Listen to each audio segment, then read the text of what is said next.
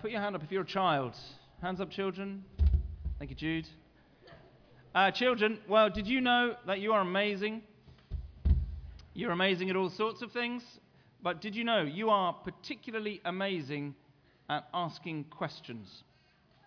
If you are under 10, you probably ask somewhere between 250 and 350 questions every single day. Parents of 4-year-olds, you're not looking quite so surprised. Here's a video that proves it.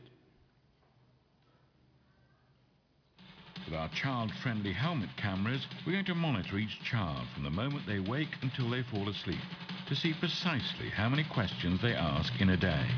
Here we go. Why have I got a camera in front of my face? What shall we do later? Can I have a baby brother? What's your favourite thing? Shall I swing? Can I have a biscuit? Can we start the question? Yes, I'm ready to go. Why am I putting ice cream on? Why are they called cupcakes? Can I lick my finger? No, wait till you're finished. No. At the halfway stage, things are progressing nicely. Zachary has so far asked 122 questions.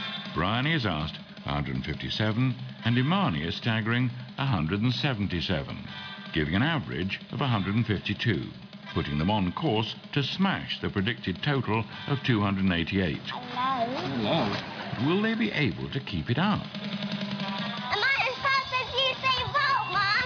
Is the sun hot? Are there any ducklings? Can I have a lolly or an ice cream? What's for dinner tonight? I have a chicken little thing. I've got mussels.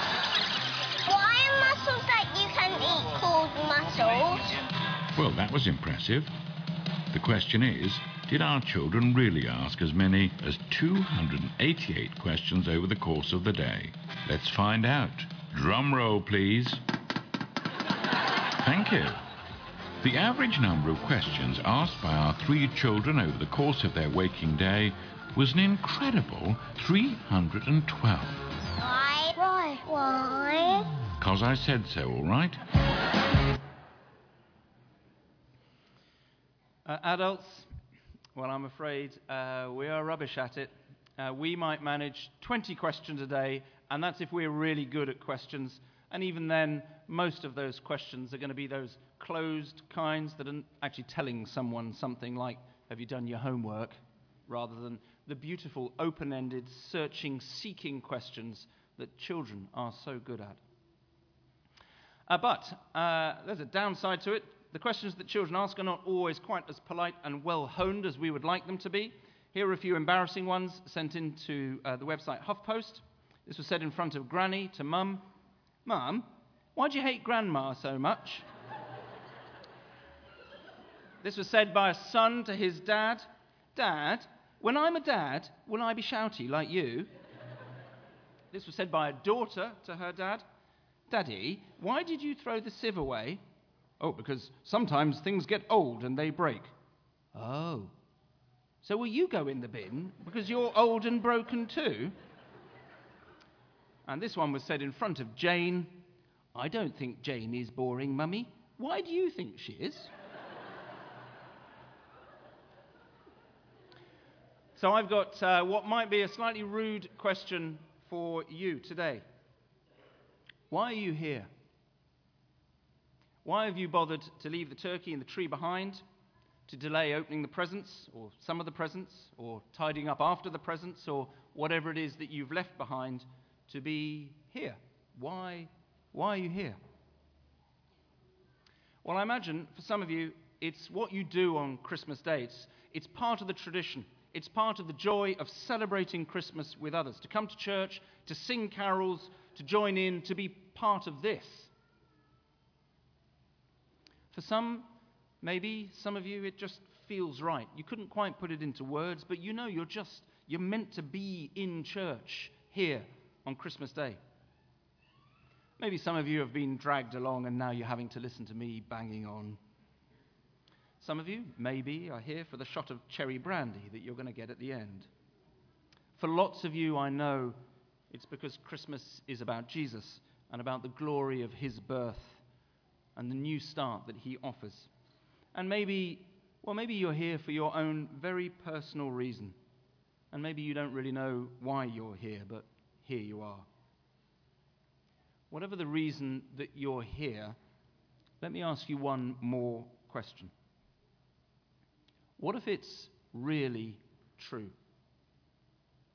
I mean, what if it's really true that 2,000 years ago a baby was born in Palestine to a teenage mother and a confused father? And what if that child wasn't just part of a nice story, but was the very Son of God, the one sent to change the world forever? What if it's really true that this child loves you with a love that's gently tender and fiercely strong? And what if that love's there for you, whether you think of yourself as religious or not, whether you go to church often or not, whether you even believe in God or not? What if he just loves you? What if there's nothing you can do to stop him loving you? Nothing. And what if he comes offering forgiveness for that thing that you once did, which you are still ashamed of all those years later? Or if he comes to sit with you in your grief and to stand alongside you in your struggle to find peace? Or what if he wants to bring you hope or healing or a new start? What if it's true? What if it's really true? What if Jesus is God's answer to a broken and suffering world? What if you're here because God wants you to join his revolution of love and mercy? What if it's all really true? Not sort of true, not true in a nice kind of story way, but really, properly, actually true. What if Jesus was actually born for you? Now that might be a question worth asking. Happy Christmas. Amen.